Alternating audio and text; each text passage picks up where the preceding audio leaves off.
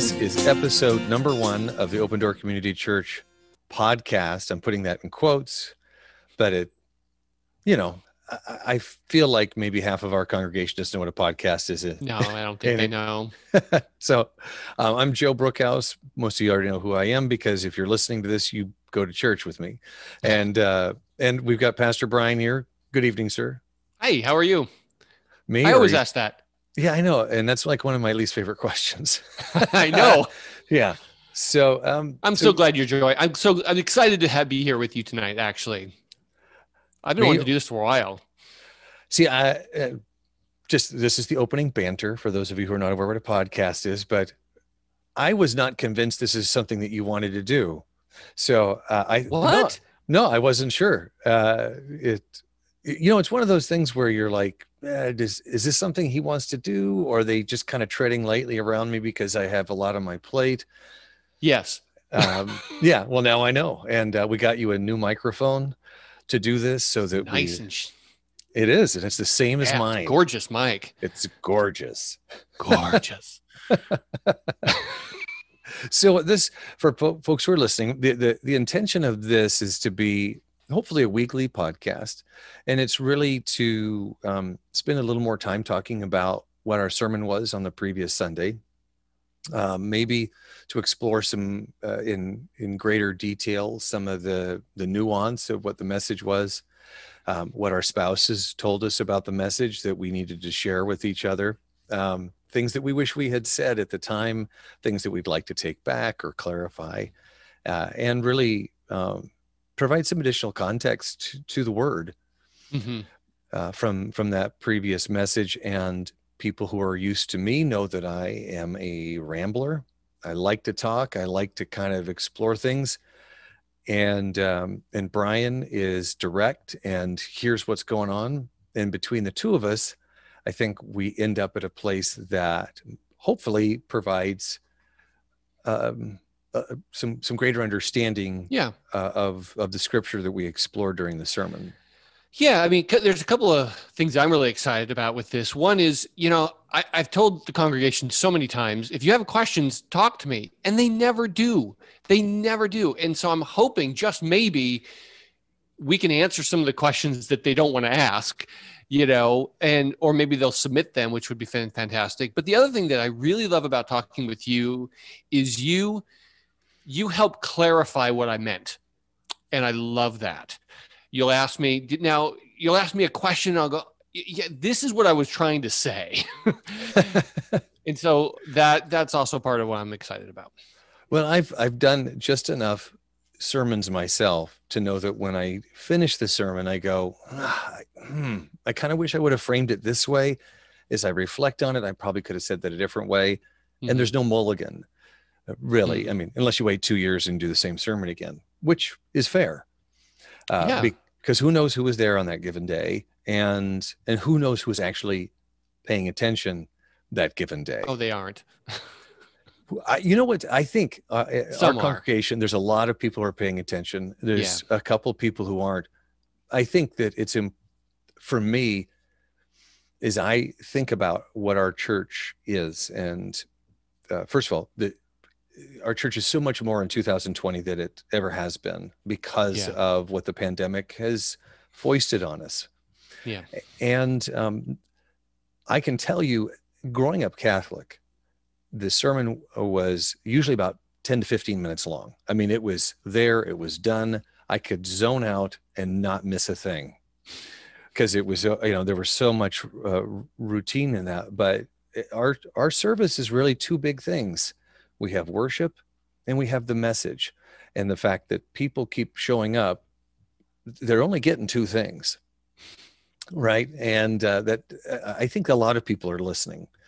And but I agree, the opportunity, I love to talk about this stuff ever since I was in high school and I was studying religion, and knowing that we could spend time digging into the gray that's in there versus just the black and white. I mean, that to me is the biggest benefit of this time. So that's kind of our intro for episode 1, where we're not going to revisit this in terms of what the purpose of it is.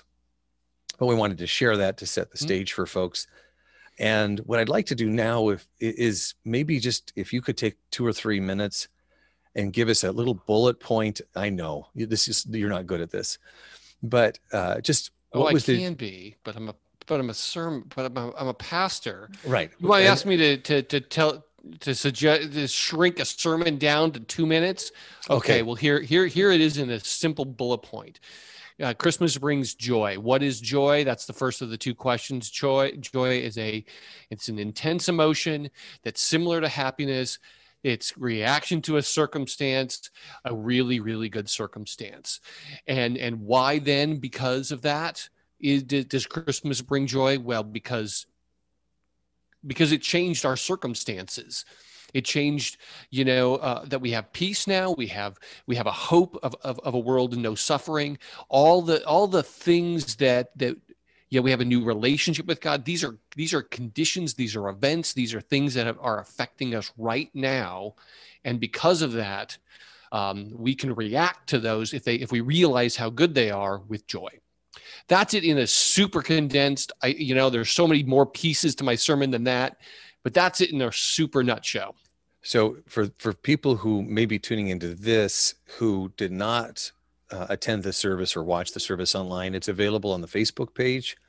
You can also find it on YouTube. Yes. And at some point we will be so refined as to be able to provide links for you in the moment. That's not today. So let your Google do the walk and find the sermon and watch that, and then come back to this. We might be able to put those in the comments when this comes out. Well, we should acknowledge that behind the scenes we have Jessie, who is, we're going to call the producer of the podcast. She's the producer. She's the producer of the podcast. She makes sure we show up on time, and she handles a lot of the nitty gritty that neither one of us is particularly good at. Right? No, I'm horrible at details. So the topic of joy. Joy. So one of the things that I do when you do your sermon is I create bullet points for myself about things that I want to chat about. And one of the things that still sticks with me from Sunday is it's one thing to have a general awareness that here is what my eternal future looks like. Mm-hmm. It's another thing to somehow make that tangible, to make that something that I truly connect with. One of the things I mentioned on Sunday was music is one of the ways that I connect with that there are certain elements of that. And I wondered if, like for you, if there are, how do you connect in a tangible way to that joy? Do you have is there something that you do? I think, I'm not sure if I'm going to be able to answer that directly, but I think the first thing that I thought about that was I want to acknowledge that joy is a struggle. It's a struggle for me. And I didn't want, and I do not want anyone to come away from any of my joy sermons. And, I've done quite a few, thinking that there's this burden that I have to be joyful now because the Bible says it and there are commands to do so. And it's not something, in a certain sense, it's not something you can just create, which that definition helped me crystallize because it's a reaction to a circumstance, to you seeing that you have this really good circumstance. All emotions are. Every single emotion is that. So if that's the case, then the solution to your question would have to be is somehow appreciating, grasping just how good the circumstances are that you have. But I think, as I also talked about in the sermon, that takes defiance, defying the world's pushing you to seek joy in other places, anything other than those things. So I think it's bled away by me focusing on something else and not focusing on what God's given me. It's a little bit like the wind in the waves, where Peter gets out on the boat, and it's so easy to focus on all of that stuff than just keep your eyes on that. I think some of it's learning it. It's an act of faith, though. I don't know if I have. Did I answer your question? I mean, it's not super Yeah. practical. Well, no, but I know what triggered something for me is that there's almost a sense of relishing. Um, if you've ever ordered, you brought up steak on Sunday, right? Yeah. Having a really good steak dinner, and that's something you and I can agree on. That if you have a well cooked steak, Oh, there are yeah. very few things that are as wonderful as that. And I have done a series of diets over my life. Usually it's like counting calories, and when you know that you have a limited amount of something, that you take a little more time to enjoy it. You don't allow yourself to be distracted. Like if I know I'm only going to get 2 slices of pizza, You're going to I'm enjoy going those to two eat slices. those as slowly as I can and enjoy them. And I'm not going to be distracted by anything else. Yeah. Whereas if I know I have unlimited pizza, this is a strange analogy, so follow me on this. I may not pay attention, and then all of a sudden I'm going to be focused on so many other things that I never truly appreciate what I have in front of me. So if it's a beautiful steak and I've got a salad and I've got baked potatoes and I've got my bloomin' onion, then I'll be doing all of this, and I may not appreciate that one wonderful bite of steak that's in front of me because of all these other things Yeah. that are pulling my attention away from it. So I felt that a little bit from what you said there, that there's so many Yeah. things in this world that are that sugar joy, that temporal, that are there and they disappear. Right. That it's the cotton candy. Put it in your mouth, it disappears, and you go, It's "Did gone. I have anything?" It's gone. So I think that's helpful. Basically, is that you're constantly fighting some of that. Yeah. Yeah. And I had two thoughts that come with that. Yeah. It's again, you press into this. How do you appreciate anything Yeah, that you have, right? yeah. I mean, yeah, you got to really pay Gratitude. Yeah, attention to it, right? And it's so yeah, easy to just take things for granted. So you look at it and you can think about it and you understand it better and all of those things. But there was another piece that I didn't bring up in this one, but I have in another sermon on it. And there's a deep connection, strong connection between joy and thankfulness, gratitude, hmm, huge. And that's I can make a biblical argument for it, but what's also fun is you can find that in this psychological literature as well. This is not a debate within the psychological community that generally grateful people are happier people. yeah, And so imagine that if you're grateful, you're happy, right? And so there's something about cultivating even the little joys that God's given you, and you just being thankful for it. And thankfulness is a habit. So yeah. And I suppose this going back to the gratitude sermon from weeks ago, bitterness or something that's a habit too. If you wake up and you're framing the world in a way that Eeyore, what's going to go wrong today, yeah. that it's a bit of a self-fulfilling prophecy. I want to ask you a question though, because we've been together at Open Door you've been there 8 years and I've been there almost 8 years. And there's when you speak about joy, there's a little tension that's related to how other people maybe seem to interpret joy or define joy. Oh. And that's not something that's been my experience. So I wondered if that was something you could expand on. Okay. Um, one of the things that sometimes as a pastor is I'm talking to a ghost, or I'm talking to a person who's not even in the room. Yeah, Um, for some, especially new pastors, they're talking to their professors. They're not talking to their congregation people. And so, wow, yeah, if that makes any sense, yeah, one of the things you really have to figure out is who you're talking to and make sure that you're saying it to them. And some of the things that I would say, if I knew that my messages were only going to the people in my congregation, nobody outside of it, people who've heard the sermons, I'd probably say it a little different. But right now we're having so many new people listen to stuff that I kind of need to back up. yeah, Um, there is definitely a a trend or maybe a way of thinking in much of the Christian culture, conservative culture, Christian culture at least, that strongly states that joy is not based on circumstances. And that's what I'm relating to. Now, there may be, maybe you're thinking about some history things here in the church, but that's primarily what I'm thinking about. So what, and I can talk more about the history of it in the Christian culture. Well, no, I wasn't sure to what specifically you might be referring to, whether it was history in our congregation or something in your experience.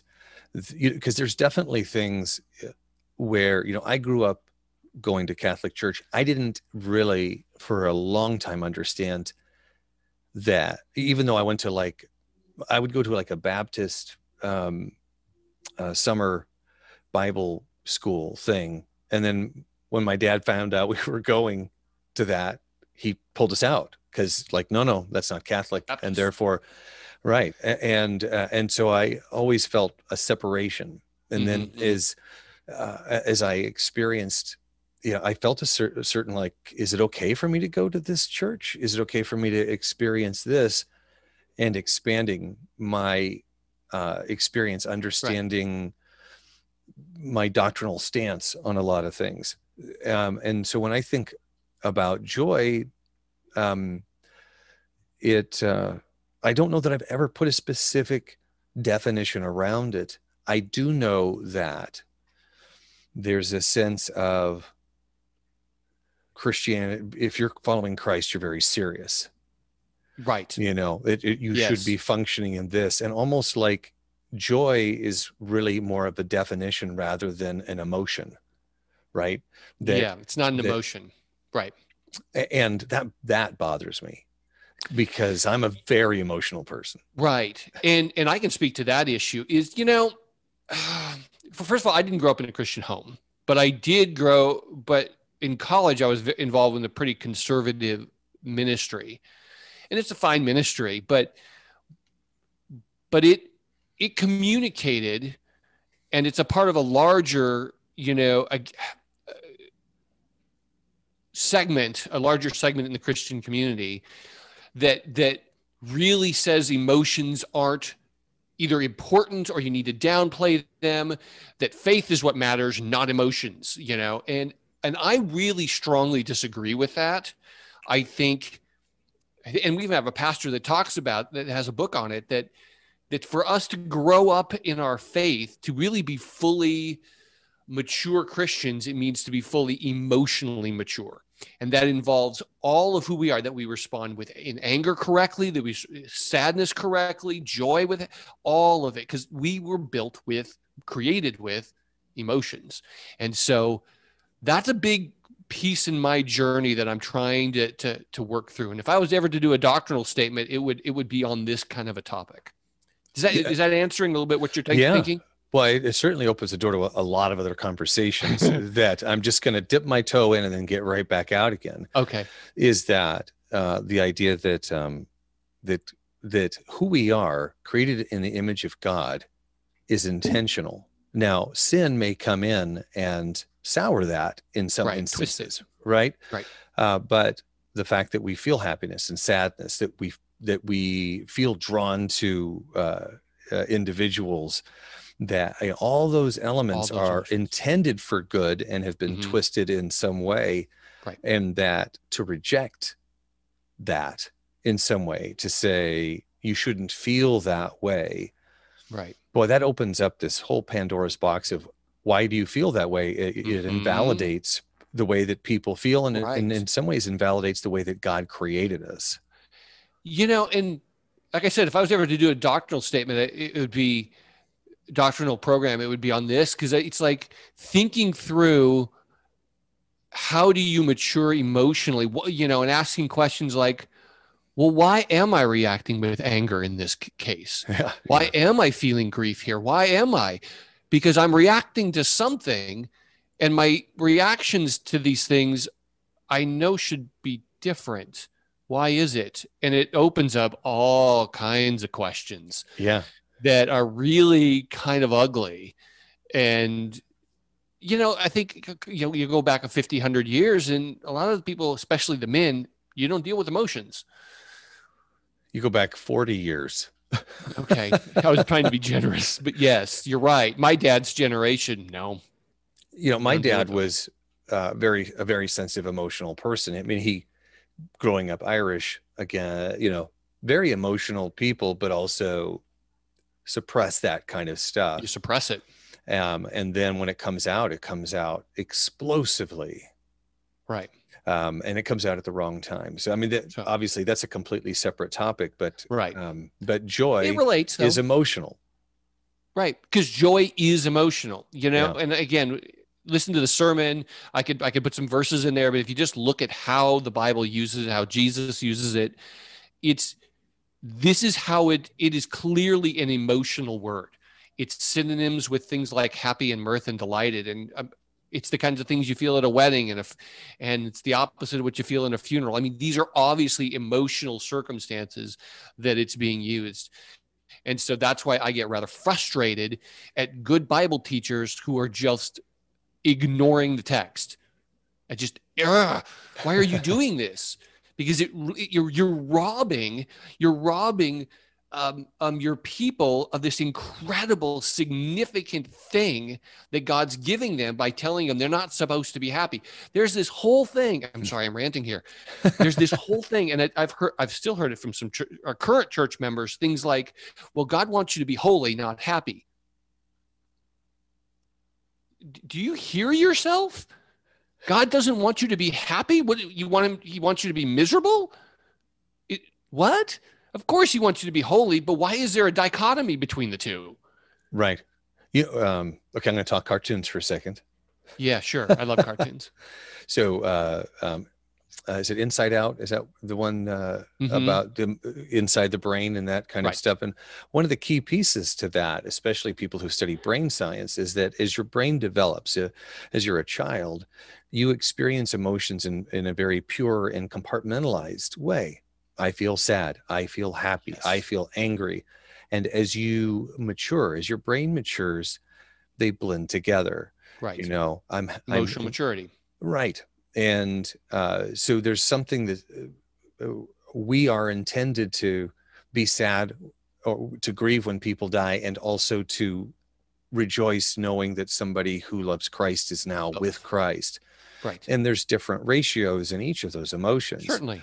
And to say you can't be holy and happy at the same time suggests a compartmentalized depiction of faith, maybe. Let me see if I could tweak that a little bit. Sure. Okay.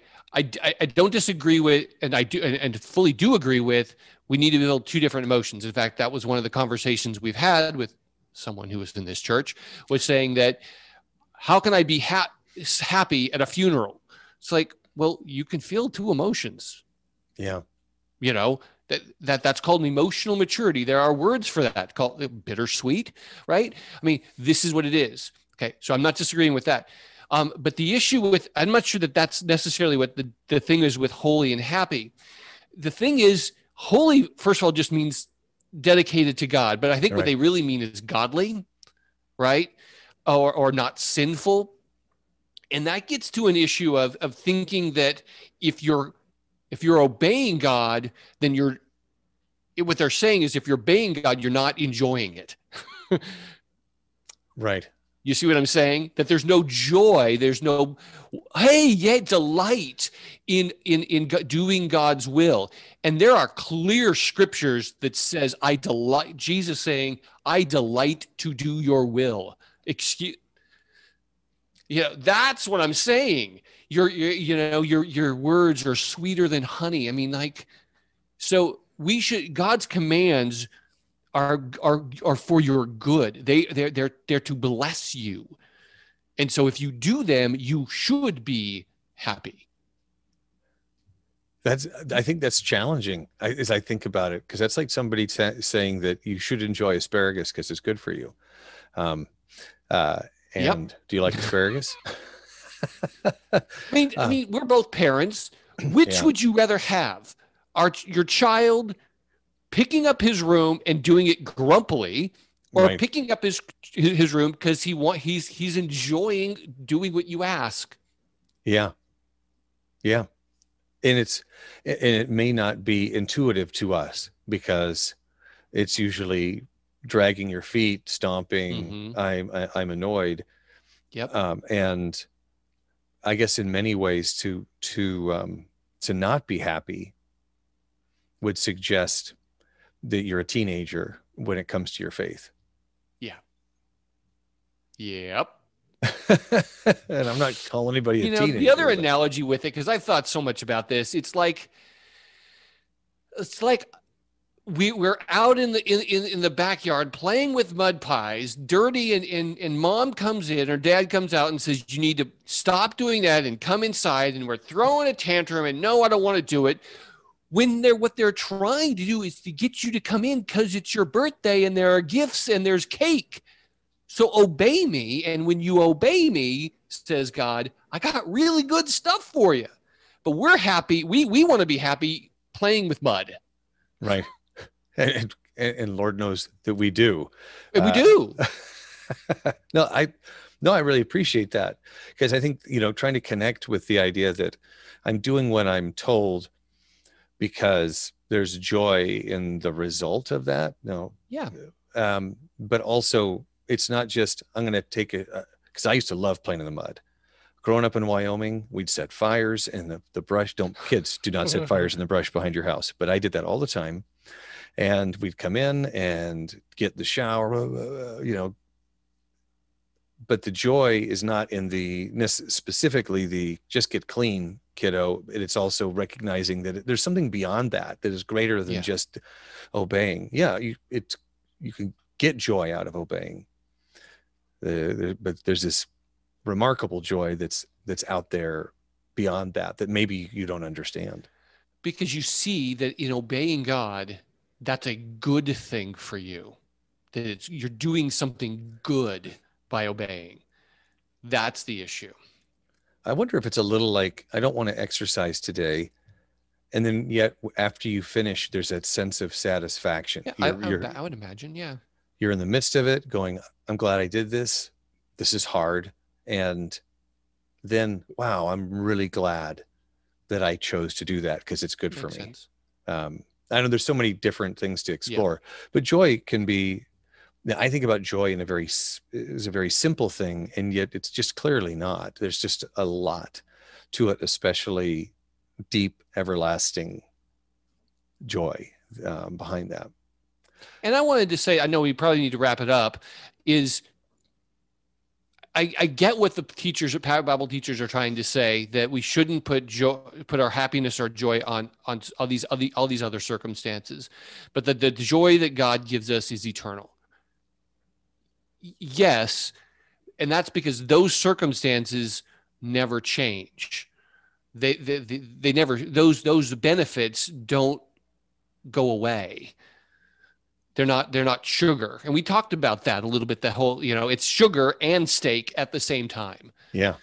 And so, yeah, that's all. So before we wrap up, because I think we're trying to keep this into a manageable amount of time, you said something that I did not know, and we don't need to explore it right now, but I just want to acknowledge it. I didn't know that you grew up in a household that wasn't Christian. I wasn't aware of that. And I don't know how important that is to me. Actually, it's really important.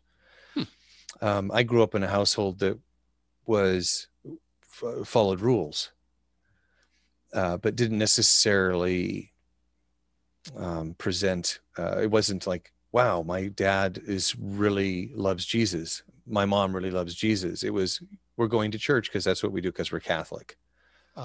Right. And so I discovered my faith partially through intellectualism and then escaping intellectualism. And I think at some point you and I should have a conversation on an episode that's not sermon based necessarily, to just talk about what was faith growing up in what faith was or was not growing up in your household. Okay, sure. That'd be interesting. I would enjoy that. And hopefully people do too. At this point, though, we're going to wrap up episode 1. And this has been a lot of fun. And I know that I could keep talking all night. Yeah. And that there's all these little branches that I could see going. I hope people have enjoyed listening. We would definitely like your feedback. There are a few different ways you can reach out to us. I believe this is a real email address, office@opendoorcommunity.cc. I put that here, so it must be a real email address there. So office@opendoorcommunity.cc. You can send us an email there. You can go to our Facebook page, search for Open Door Community Church. Make sure you're looking for the one in Aurora, Oregon, and leave us a note there. Also, if you are in need of a prayer request, if you're struggling with something right now, we would love to pray for you. Yep. It would bring us joy. I mean that, to pray for you. We are so glad you're part of our community in whatever form that is. So it's www.opendoorcommunity.cc/prayers. And we just would love to pray for you and learn more about who you are, and tell us what you thought again of, tell us what you thought of our conversation, what you'd like us to talk more about. Again, episode 1, if we're going to do this every week, this time next year, we'll be doing number 53. Things may change between now and then. So yeah, well, this hair, it's going to go. This hair? No. It's a jerk. Thanks, all right. Joe. Thank you, Brian. We'll talk to you all next week, which is the week before Christmas. God bless. God bless.